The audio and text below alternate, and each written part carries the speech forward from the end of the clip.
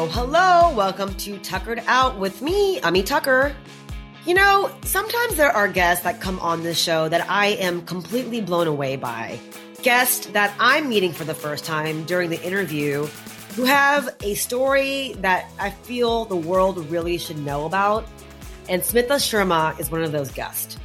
Smitha is an award-winning photojournalist and visual storyteller based in Delhi, India, reporting on critical human rights and social issues in her own community, as well as in the global South. And she goes on assignments for National Geographic Magazine, Human Rights Watch, and many other publications. She was recently awarded an Amnesty International Media Award for her work on child sex trafficking and has become a TED Fellow. Fascinating stuff. She was fantastic to talk to. I hope you guys enjoy my interview with Smitha Sharma.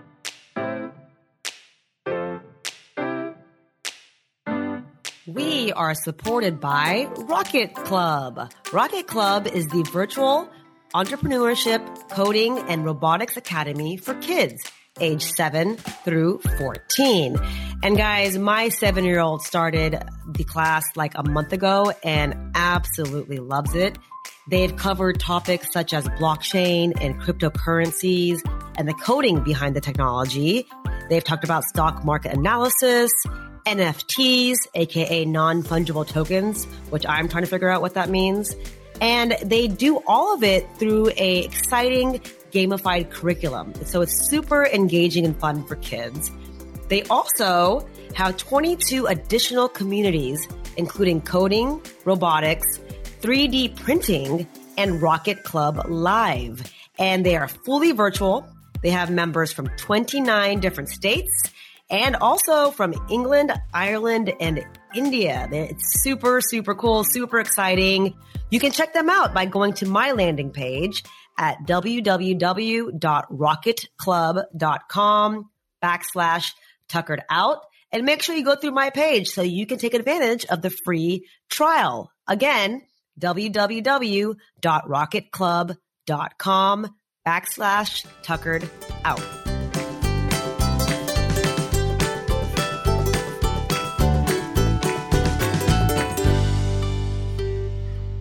So I'm always interested in childhood. So growing up, obviously I'm assuming you grew up in India. Maybe I'm wrong, but I assumed you grew up in India. And I also assume that you grew up with a typical like South Asian household, strict parents, religious parents, conservative, all that stuff.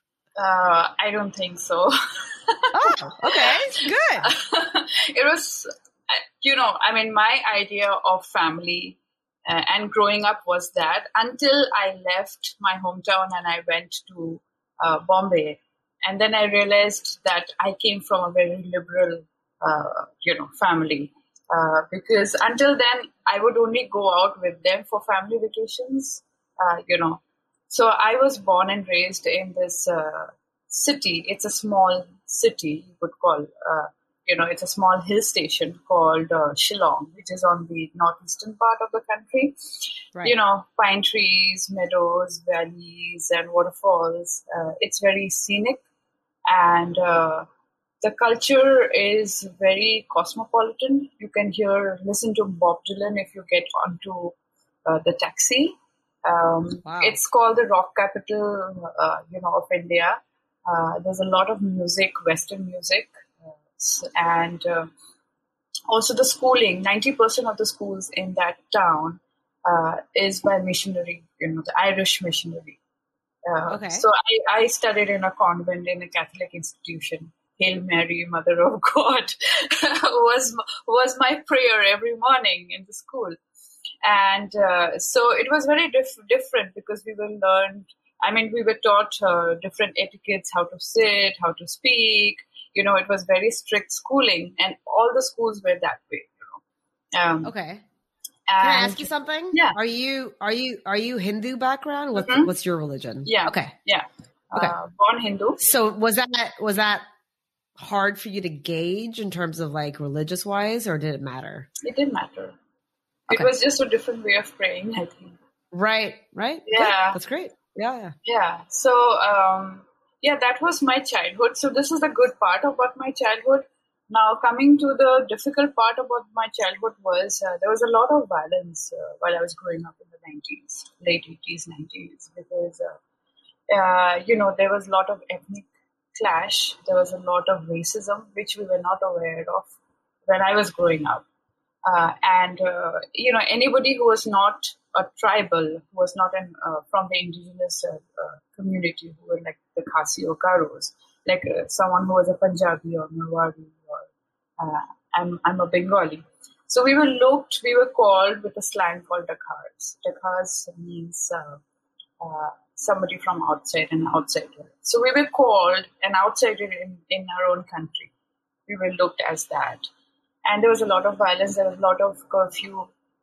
Often in the newspaper, you would see that somebody was killed, somebody was murdered, there was stone pelting happening, all those things happened. And we would not go to school for sometimes for 2 or 3 months. And initially, we would be very happy, okay, no homework, nothing. And then later, we would get very bored. And this was like when I was in class, I think grade 4, grade 5. You were young. And did you didn't realize what was going on? No, we did realize a little bit because you could always hear in the community, people gathering and talking in the evening or something, a house was burned and you could see, because it's a hill station, you could see far, there's some burning happening and there's this violence, you can hear people scream. So there's this fear. So of course, we knew something was wrong. I knew something was wrong. Or right. I still remember when I was in grade 4, my father came running to the school. Suddenly there was silence in the school and we were made to sit quietly, and then everybody's parents came to pick them up right in the afternoon. And it didn't make sense. And then later we realized that there was some violence. So this was not the good part. And I guess this particular, phase that we all grew up, children of my age, I think it had a lot of impact because it's not nice growing up with racism. We call about racism, in other countries, but sometimes there is racism in your own country. And the funny part was, the national media, which is always centered in Delhi, nobody reported about what was happening back there because it was not an important place. It was not politically very important or something. So it was a very neglected part of the country. And perhaps that's the reason why I became a journalist. I think so. Interesting. Yeah, I love that you mentioned, because I think, as an Indian American, I always hear from Indians abroad how racist the U.S. is. And, because obviously it's out there and we see it in the news and we hear it all the time. And yes, I agree. But then I also want to say, and I'm glad you brought it up, places like India, which I've lived in a couple of years, places like the UK, like it's kind of everywhere.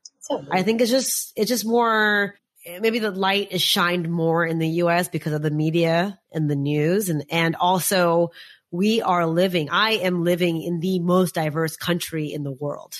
And so the idea of racism and the fact that it's going to happen is a little bit more obvious than a place like India, where you assume it's more homogenous. You assume that. But for people that haven't been there or don't know it, for me, who haven't been there for a few years, I felt it. I remember when I was in Delhi, in Gurgaon, and we were moving to Bangalore for our next stint. And my coworkers in Delhi were oh my God, you're moving to South India? I'm like, guys, can you, I don't even get it. I don't even get the whole, but it happens everywhere. So I'm glad you mentioned it. So your parents were pretty relaxed, you're saying? They weren't like super conservative or like you must be a doctor, lawyer, engineer kind of parents? No, I think they did not discuss much about I think it was more about our safety at that point of time when we were growing up. And the idea was, once we were done with high school, they would just, they would just want their children to go out of Shillong, elsewhere in the country and, study in colleges and make a good career. It was all about that. It was all about getting out of it. Got it. Were they worried about like you getting married right away, or were they No. more focused on education? Okay. No, my family, I think nobody, like none of my relatives, I think marriage was very far-fetched. It was never discussed. And also my mother was a working woman. Both my parents were working. My aunt was working. Like we have a lot of married women working in the family, my aunts and other people. So it was not that, like marriage was given so much of importance that a girl has to be 22 and 23 and get married. Nobody even thought of getting married before 25. Like no one would have thought. Yeah. So I think that way I had a pretty liberal upbringing, and right. That's a big difference, right? Because I know my own cousins in Bombay, by the age of 22, 23, it was very much like, okay, next step, time to get married. So I think that's great. I think Bengalis are far more liberal, Right. The community, right. No, the Bengali fantastic. community. Yeah. And so then did you know growing up what you wanted to do? Like, how did journalism come into play? Was it because of parents? Was it because of the upbringing? Like, how did that enter your mind as to this is what my career is going to be? To be very honest, this is really funny. So I was very bad in maths. I hated numbers. I think my brain did not function in a way, in a way that I would be really good. And I took up science, and then I realized, no, this is not my cup of tea. Perhaps I'd be good in arts and humanities. And that's when I changed completely, and I took up mass communication. And I just knew it then, this is for me, and this is what I'm going to do. But at that point of time, I really did not know journalism as such, but I knew it was something related to communication. So I dabbled my hands in a lot of things for internships and for small jobs like event management, advertising. I did a lot of things before finally getting into journalism. Did you work for a lot of other companies, or did you work on your own? Yeah, I did. I did work in Bombay and in Pune. I did work while I was studying. Okay. So I was doing my education, and I was also working because I wanted that experience and I wanted to learn.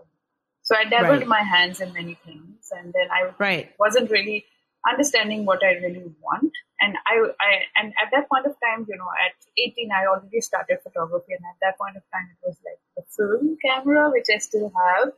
And I really loved photography, but I didn't know how to pursue a career with photography, with telling stories at that point, because there was no Google, there was no internet. It was just coming up, It was so expensive to go to a cyber. It was so expensive to go to a cyber cafe and then do some research. And it never came to my mind that I should Google or I should do some research and find out what I can do. It never came to my mind. I did not have a direction, so I was trying a lot of things. I'm curious. How did you get your first camera? And how did you pick it? So it was a part of my education. It was a part of mass communication that I was studying. My bachelor's degree. And I was so interested. I would take my uncle's camera and I would shoot with his. And so then my father gifted me one on my 18th birthday. Oh, nice. Do you still have it? Yeah. I'll always have it. Very nice. And then I always love asking this question because all my guests are South Asian. Was there any restrictions growing up on dating and relationships and marriage, or was that ever talked about in your household? I think it was never discussed. so like my house, basically. It was like understood. It was like, a communication which was never communicated. Understood meaning you would never date. No, it was like you would date, but only after you are, you have completed your education and you have a job, then you can date. It was something like that. Right. Yeah. Okay. So you were able to, but not really able to talk about it. Yeah. Okay. That's fair. I feel you. Same way. My parents are like, you can date after you get married. I'm like, how does that work? Exactly. That's funny. Don't really know, but okay, great. So education wise, How did you get to New York? So again, I think a lot of factors. I was working with National English Daily, and my job was not very interesting. I was mostly at the desk, and I wouldn't get too much of reporting work. And I was a text journalist, and I was a sub editor, not a photographer then. But I would have photographer bring their work, and I would look at the work, and I was like, oh, I could have done it. I could have taken this from this angle. So I was on this desk job at a National English Daily. I was there working for almost 6 years, and it was not a very interesting job. I think I was more inclined towards visual journalism, and I always wanted to go out and work on stories that I cared and which were more investigative nature, which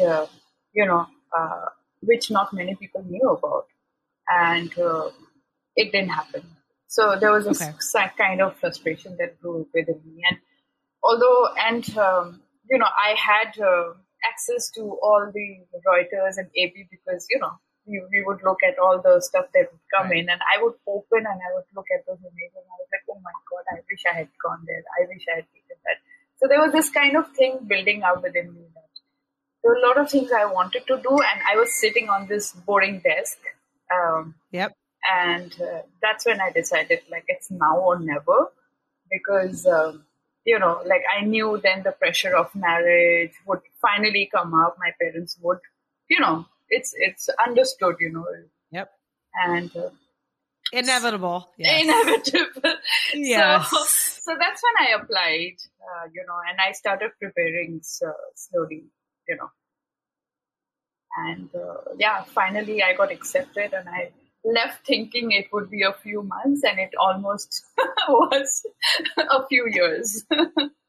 So did you want to go to New York, or was New York just like an option, or was that like, I must go to New York, this is my goal, and like be in America? I think I wanted to go to New York because of the city in general, because it's very accepting. There's a lot to learn, and it's almost like a pothole of different cultures, So I think for me, it was not just photography, but it was also self-development.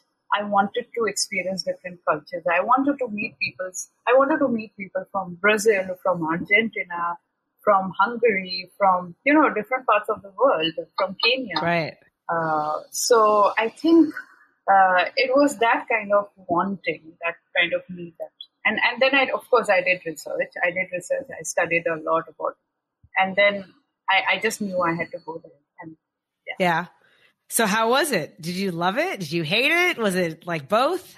No, I don't think I ever hated it. I just loved it. Yeah? Yeah, I just loved it. I think the city was very welcoming, and I got a lot out of the city. I made such good friends, acquaintances, mentors. I learned so much. My schooling was fantastic. I was the only Indian in my class in the entire, and there were people from so many different countries. It was great. Yeah, it's like a life education in a way. Mm-hmm. Mm-hmm. And then you also got a degree in Pune, right? Was that afterwards? No, it was before. Oh, beforehand. Okay, and then New York.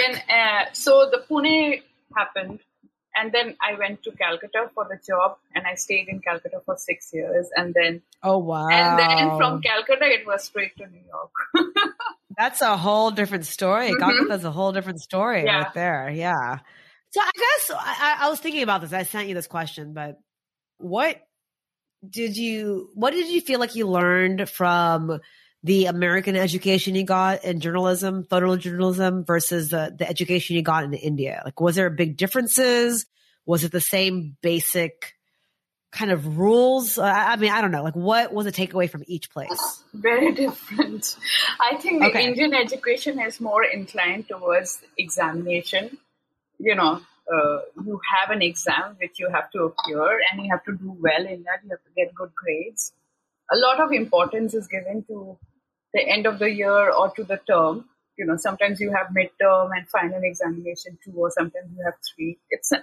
Or semester exam. And I assume this for like engineers and doctors and lawyers, but even for journalism. Mm-hmm. Yeah. Wow. Yeah, I think for all the streams. They have semesters and they have exams. So every household you will see, okay, I have my semester exam. I'm not going to come out. I'm not going to go to a movie. It's because it's like a psychologically, I think people just stop going out before exam. They feel that pressure. And I think in the American system, the pressure, you don't have this pressure of exam at the end of the semester or trimester or whatever. It's an education where you are gaining something every day. You're learning every day, you know. Right. And in the Indian system, also in journalism, very specifically speaking, I felt my education that I received was very academic. It was very bookish. Whereas in US, we had in ICP, we had people from Time Magazine, we had people from different, Wall Street Journal to come and teach us. They would give us assignments. We had assignments during weekends. It was a very, very, very intense program because I would spend hours and hours. Sometimes I would be in the lab till 12 because that's when the lab used to shut. And we would be the last ones to leave the school. But in India, they I think in certain places they might be open, but generally by evening everything is shut down.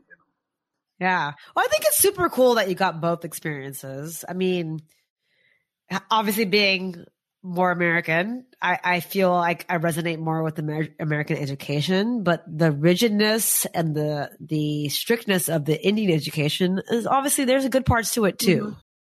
Where your parents like come back now, yes. We need you back home. Oh my God! My God! I assume they're like, Lagna, chalo, let's go.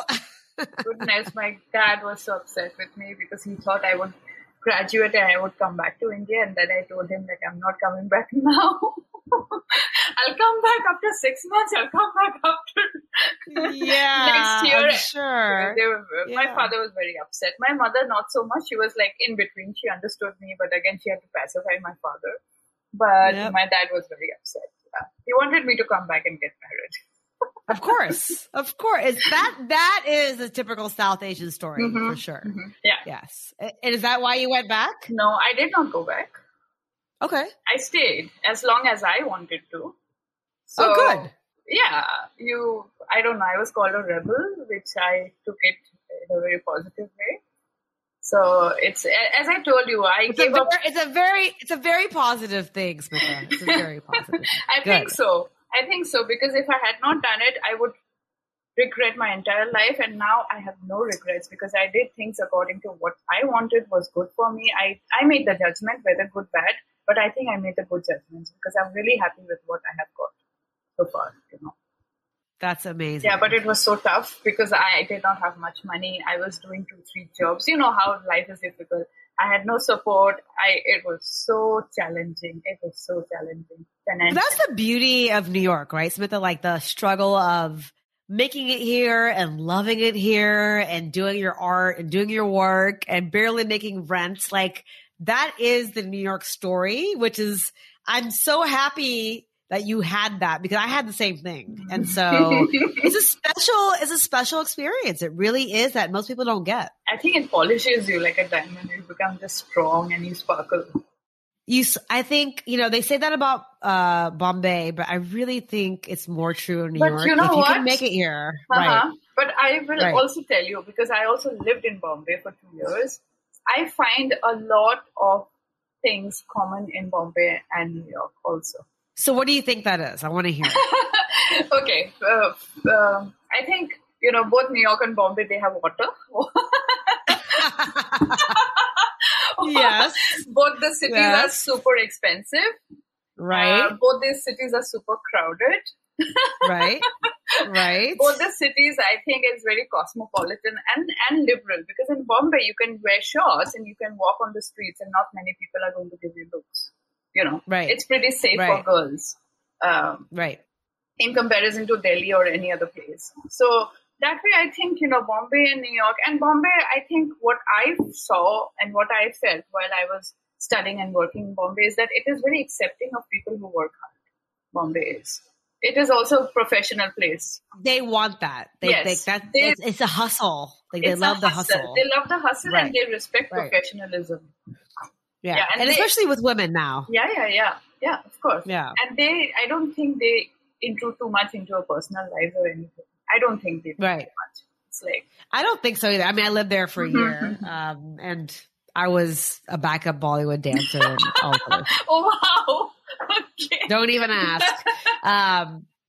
But definitely felt comfortable doing it there versus anywhere else. I did have my very nosy Gujarati relatives asking me stuff, but other than that, I thoroughly enjoyed Bombay.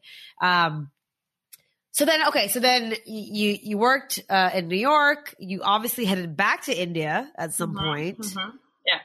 Assuming for marriage? No, I came back because I wanted to be back and work on something that I really cared for. And that is my project called Not My Shame, which was documenting sexual violence in the country. Which you got an award for recently. Can we talk about that award really quick? So the award was not for this project, but something similar to this project because sexual violence was basically, I was documenting rape and, rape survivors and victim families. And the award that I got for is for child sex trafficking within India and Bangladesh. Yeah. Okay. Well, so congrats on that. Thank you. So let's talk about that really quick. So Not My Shame. First, why that topic? Obviously, it's a very important one. And then second, what was your experience like documenting all this stuff? Like, what does that mean to document that? So, photography, I think, is a very important visual tool. It's also a record of history because 50 years down the line, I might not be alive, but my photographs are going to live. And when people are going to see, they would know that this is what was happening at that point of time. So very powerful. Visual is very powerful. And it's always going to stay, it's always going to resonate for generations. So the reason why I wanted to work was because, as an Indian woman and anyone who has grown up in this country, for sure you would have been sexually violated in some way or the other. Some kind of abuse, some kind of... Wait, I'm sorry. You're literally saying no matter what, if you grew up in India as a woman, you would go through it. Yes. Somebody would... 100%. 100%. Somebody would touch you in the public space where you're traveling in a bus or in a metro.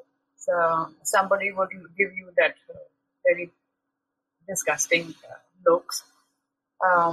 This is just... I know. And this is like the minor things I'm saying. I'm not even going to the more serious stuff. Things. Yeah. Right. So I think, I really wanted to investigate about sexual crimes. Whenever I would look for news reports, and this is before the Nirbhaya incident, which happened in 2012. This is before that because I started researching before that.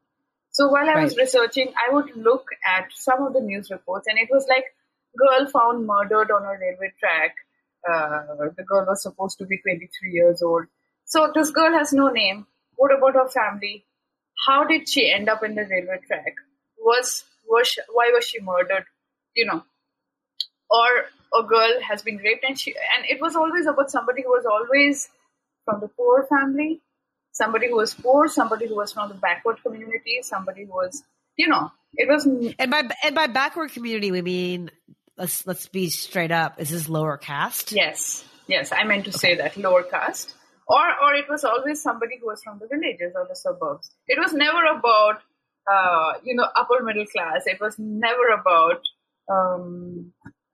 educated people, as though it doesn't happen.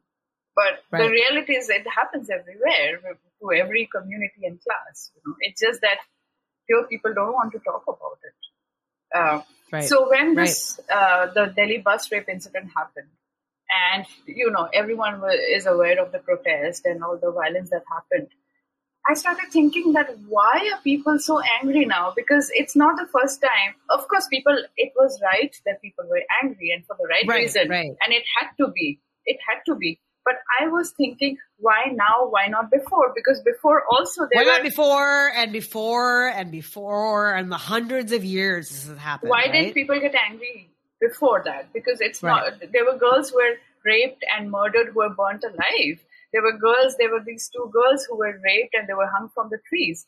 Why was this anger not so much?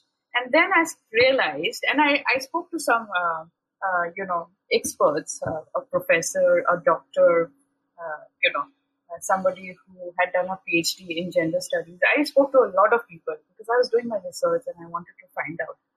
And what resonated with me and what I realized was, it was the rising of the middle class consciousness, I felt. Because here was one girl who was in her early 20s who was studying to become, a professional. She was studying, I think, something related to medical. I'm not very sure what. And somebody who lived in the urban area, who lived in a city, who was going out with a male friend to watch a movie to the mall. So it was like we could relate to it. People like anyone us, could, anyone could relate to it. And that is why people were so angry, because they felt scared and they felt that it can happen to any of us. I think this was the reason for that anger. And rightfully, they were right to get angry, but I just started thinking that I should tell the stories of women who never make out to the newspaper, who we never hear the stories about, because I think even they are equally important. Of course. And that's when I started traveling. But I had my research done already before that, 2 years of research done already before that. And that's when I spoke to some of my mentors in New York and I told them, like, look, I'm very, very, this has been affecting me and I've been doing my research and I have this idea. And so everybody was very encouraging and they said, I think you should go back. So that's when I decided and I came back to India and then I started working on it, traveling around the country, going to villages, going to very difficult places. So I was going to ask you, because, the few years that I'd been there, traveling around India as a single woman is not easy. So how was that process? How was the experience? Were you ever scared? Was there ever moments of like, oh my God, I'm in danger? And also, you're obviously a journalist taking photos. How were you able to convince these girls or these victims that, I'm safe? Like, this is a safe place. You can talk to me, because they've obviously been through so much. So regarding the traveling part, in some parts of the country, I got the support of a local nonprofit. So somebody from the nonprofit would accompany me and go with me. In some parts, I did travel alone. I keep a very low profile. I try to dress as modestly. No makeup, nothing, look as plain as possible, just to blend within the crowd. Although people in the village can tell that I am from the city, it is very evident that I am from the city. But at least as among them, blended, yeah. So and of course, different states in India is different. So again, knowledge of the different culture of the place that you're going. A little bit of research about which are the areas you should not go at all, which are the roads that you should avoid. This is every journalist has to do that homework before. So that's there. And apart from that, this is how I work. And in some places where I felt very threatened, because I was threatened, and it's happened more than once. In some places I was chased by the village headmen. He sent his men after me to find out what I was doing. And I was surrounded by a lot of people asking why I was there. So there were situations like that. There was ones where there was this group of men who came on, motorcycles, and it's always men, by the way. Yes, just saying, guys. Yeah. So once there was this group of men who just came, who did not ask me any questions. They took my bag and they just opened it, and they opened everything that I had, my wallet. They wanted to see my identity card and everything. So, there are situations that I've had to handle. I was followed a few times. Sometimes I think the best thing is to just talk to them face on. And that's what I have done. because they don't want to, or, like, the best thing is just to talk to them and talk to them with a very cool mind, no kind of emotions. And I just ask them, like, why don't you want me here? I have a feeling you don't want me. Is there something that I have done wrong? If yes, please let me know, I'll leave. And then I would tell them, you're like my brother, so what, I'm from the city. Is that a crime that I'm from the city? Why can't I, visit your village? What is wrong in it? You tell me what is wrong and I'm going to leave. So I would always throw the questions at them. And I mean, it has to be partly or maybe a lot because you're a woman. Yeah. Who knows? I don't know. But again, looking at a woman come like this, I mean, it's also, you know what? I don't blame them. People are curious, and it's a small village. It's a small community. They know each other. So whenever they would see somebody who is an outsider, obviously they are curious. They have the right to ask me questions. I'm not saying they don't. If somebody came to my house, I would ask questions. Who are you? So I think they have the right to ask questions, which is okay. It's just that, how you deal with that is, if they feel threatened by you, then there's a problem. If you make them feel comfortable, if you tell them why you are there, it's okay. And I would not tell them that I'm here to meet with a rape survivor, because they wouldn't want that, because nobody wants any negative thing coming out of their village. Especially I was just going to say, like, you're there talking to women and girls who are rape survivors. Yeah. So the men in the community, like, they would not want that. So I had a trick. Right? So this was a trick that I had to invent when I was in a kind of a dangerous situation. Oh, and it was not just about me. It was also about the family that I was photographing, because I did not want to single them out, because they were going through so much. They were going through such horrible pain that I don't want to be an additional, pain for them. And what if I'm gone? After I'm gone, what if some kind of danger falls on them? I don't want to be the one responsible, right? It comes, right. Photography comes with a lot of power, and that power, leads to bigger responsibility, I think. So what I did was I started telling everyone that I was a researcher, and my research is on female hygiene. So I would carry sanitary napkins and I would talk about menstruation. So the moment the men would hear it, they would be so embarrassed that they would leave me alone. Love it. They're like, all right, hands off. We're done. That's good. Yeah. And by the way, Smita, this is not men in villages in India. This is men around the world. All around the world. It's the best excuse. I'm like, yeah, I got my period. Everyone's like, okay, we're done. Thanks. So the funny thing is that one moment, you just look around and you see like 50 men surrounding you. And the next moment you take out a pen and paper, you take out a pad. And then you just see people disappear, Yeah, they're like, okay, Jai Shri Krishna, bye, see you later. It's, we're done. Yeah, totally. It's the best. It's the best. So this was the best way to get rid of people from asking me questions. They were too embarrassed, the men. And then, I would talk to the women. And I would really talk to the women about their problems and all that. And then I would go to the house where I wanted to work. Because then, you know what, the curiosity has died down. People are bored of me. Right. They're done. And now they're back to cooking and doing the household chores doing and everything. Their normal stuff, yeah. And then I do my work. That's when I begin my work. I mean, I'm sure you've had so many amazing interviews and interactions with these women and girls. Has there been one in particular that has stood out to you that has just kind of like shocked you, surprised you, kind of changed your whole point of view on things?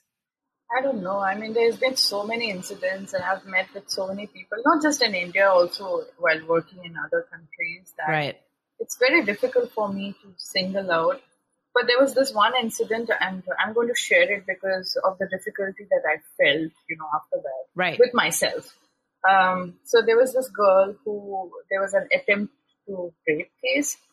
She was alone. Her mother was on the terrace, and she was fetching water when she was attacked by 3 men. They took her inside her house. They tried to rape her, and she put up a very brave fight. And because they were unable to rape her, they went to the kitchen. They took the stove, which had kerosene, and they poured it on her and tried to immolate her, burn her alive. And hearing her screams, her mother came down and she put, a sari on her, to douse the fire, and then she was taken to the hospital. So I got that news and I rushed to the hospital, and this happened in the city of Varanasi. So when I went to the hospital, it was, I was in another village when I got. So finally, when I met her, it was like a day later, and she was in the emergency in the burn ward. And the moment her family was very, accepting of me and supportive, and they wanted me to tell her story because, they realized that no one is going to listen to them. The moment I entered the hospital, I saw this casket kind of thing where she was kept. And no fabric could touch her because her skin, she was like 75%, almost 80% burned. So there was some kind of covering on the casket above her, and they had put medicines, and of course she was badly burned. Her face was completely disfigured, and she was trying to talk to me. And she kind of told me in brief what happened to her, and her mother was next to her, and when I could not understand, her mother would say that this is what she's meaning. And I have a video. That video was used as a testimony.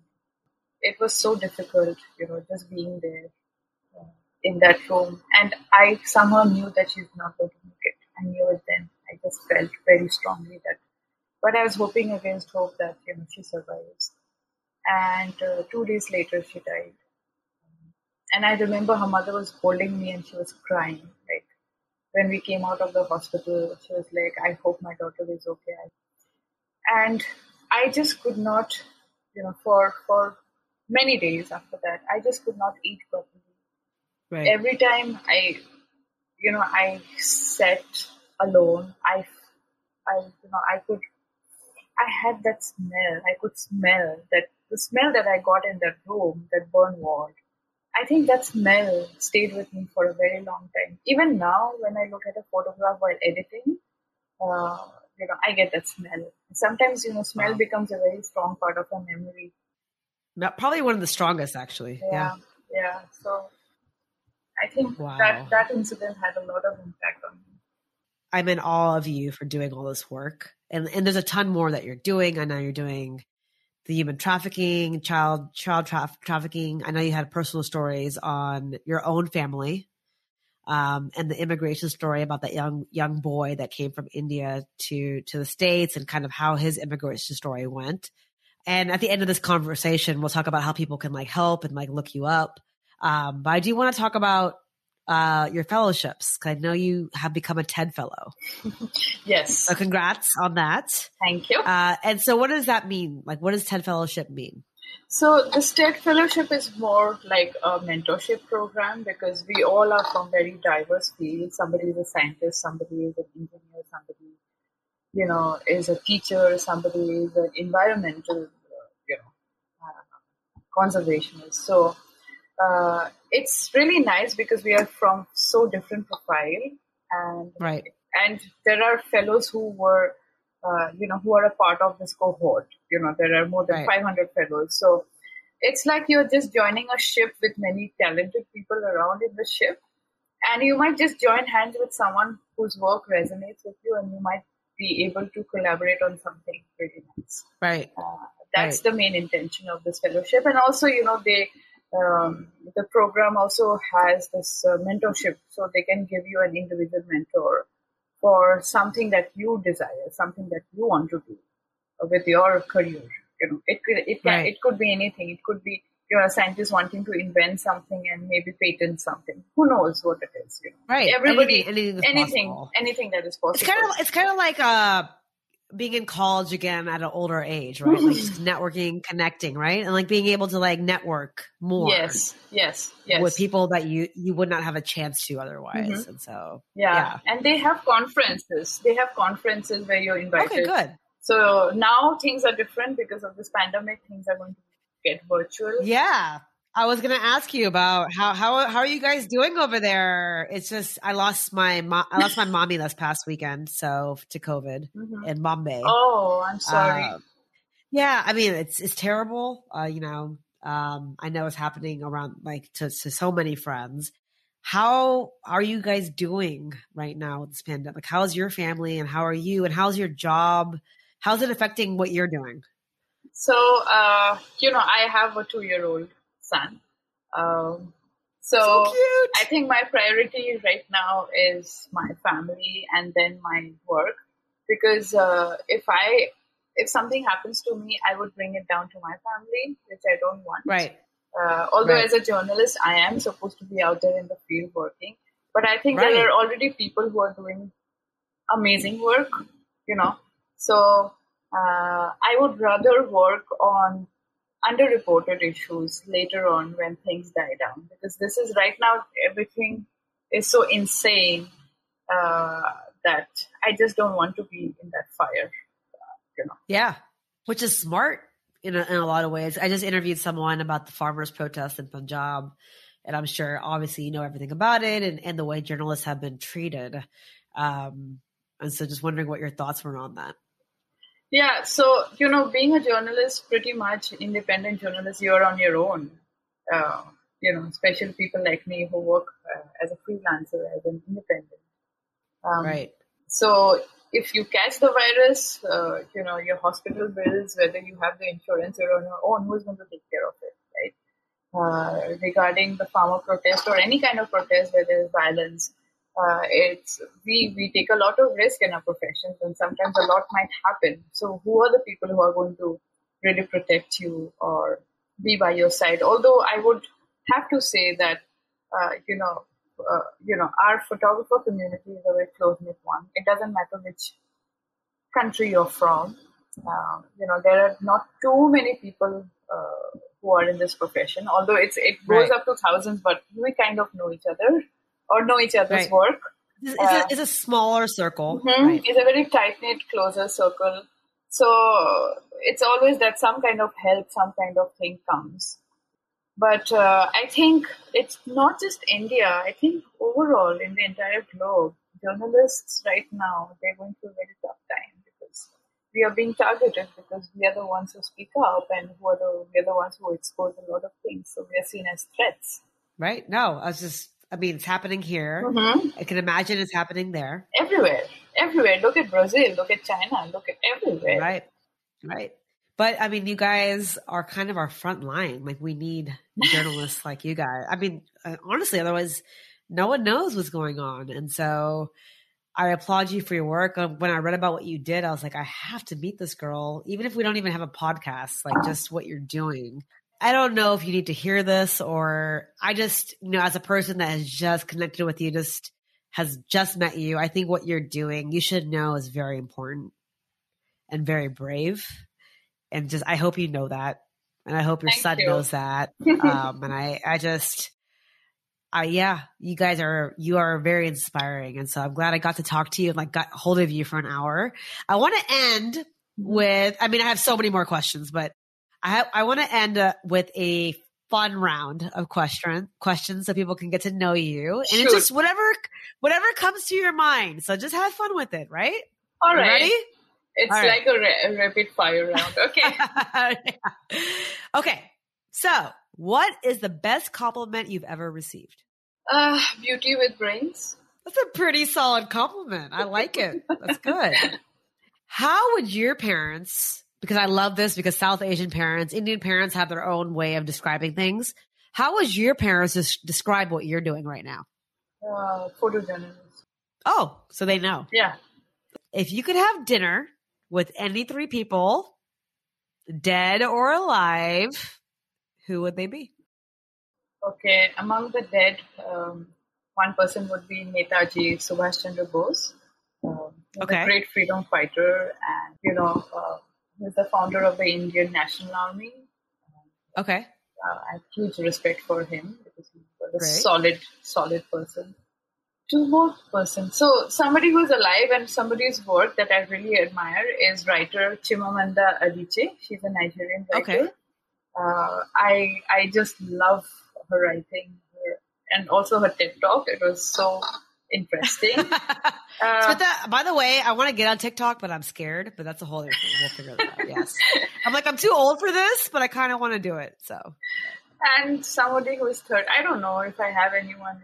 Like anyone, like Hollywood, Bollywood, anyone fun? I'm not a celebrity kind of. I don't know if I'm very fond of. Hang on. How about a journalist? Okay, no. Okay, maybe Leonardo.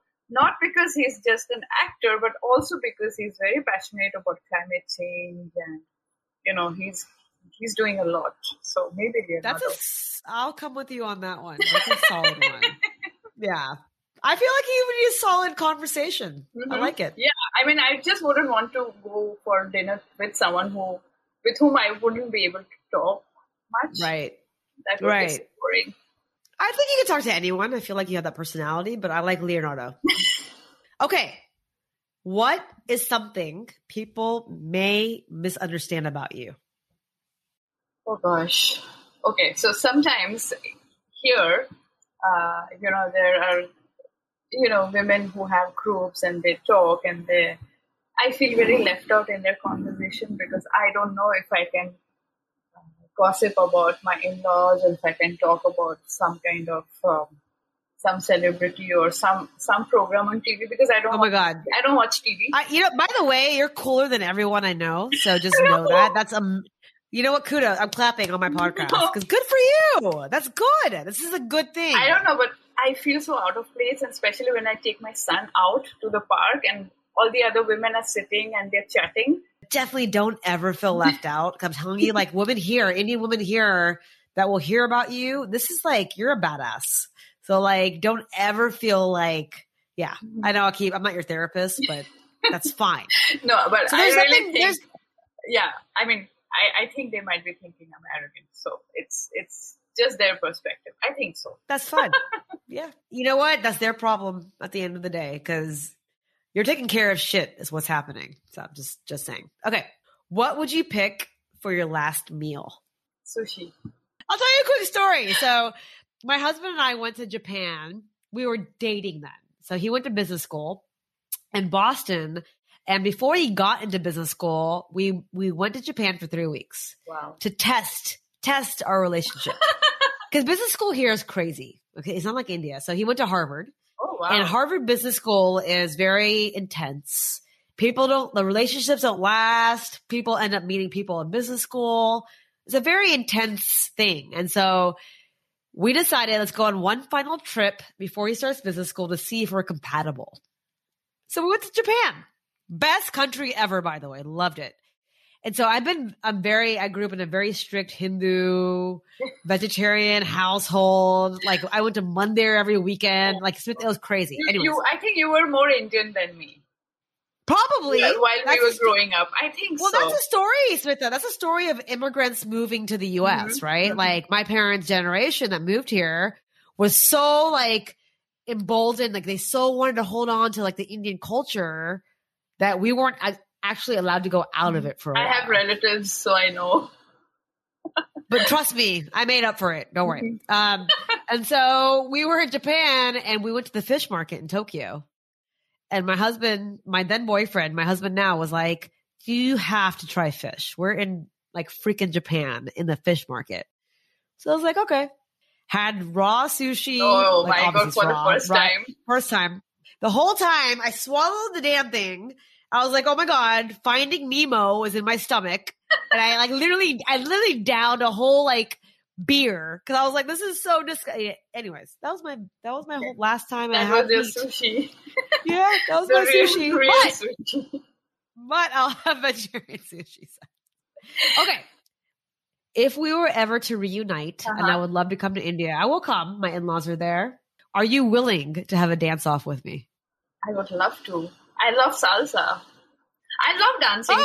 Wow. I don't know if I'm a very good dancer, but I can dance. Yeah, I like dancing. That's all that matters. I just want to make sure you're saying yes to my dance-off because that's all I want. Yes. So, awesome.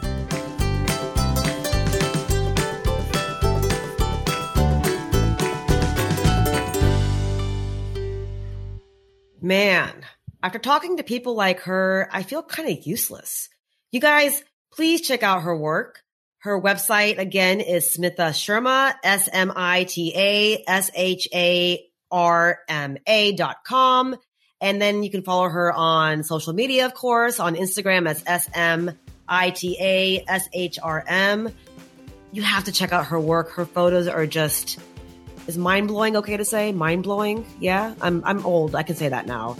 Check it out, guys. And as always, you can follow me, Tuckered Out Podcast, tuckeredoutwithami.com. Stay tuned for more. Thank you guys for the support. Love ya. This is Tuckered Out.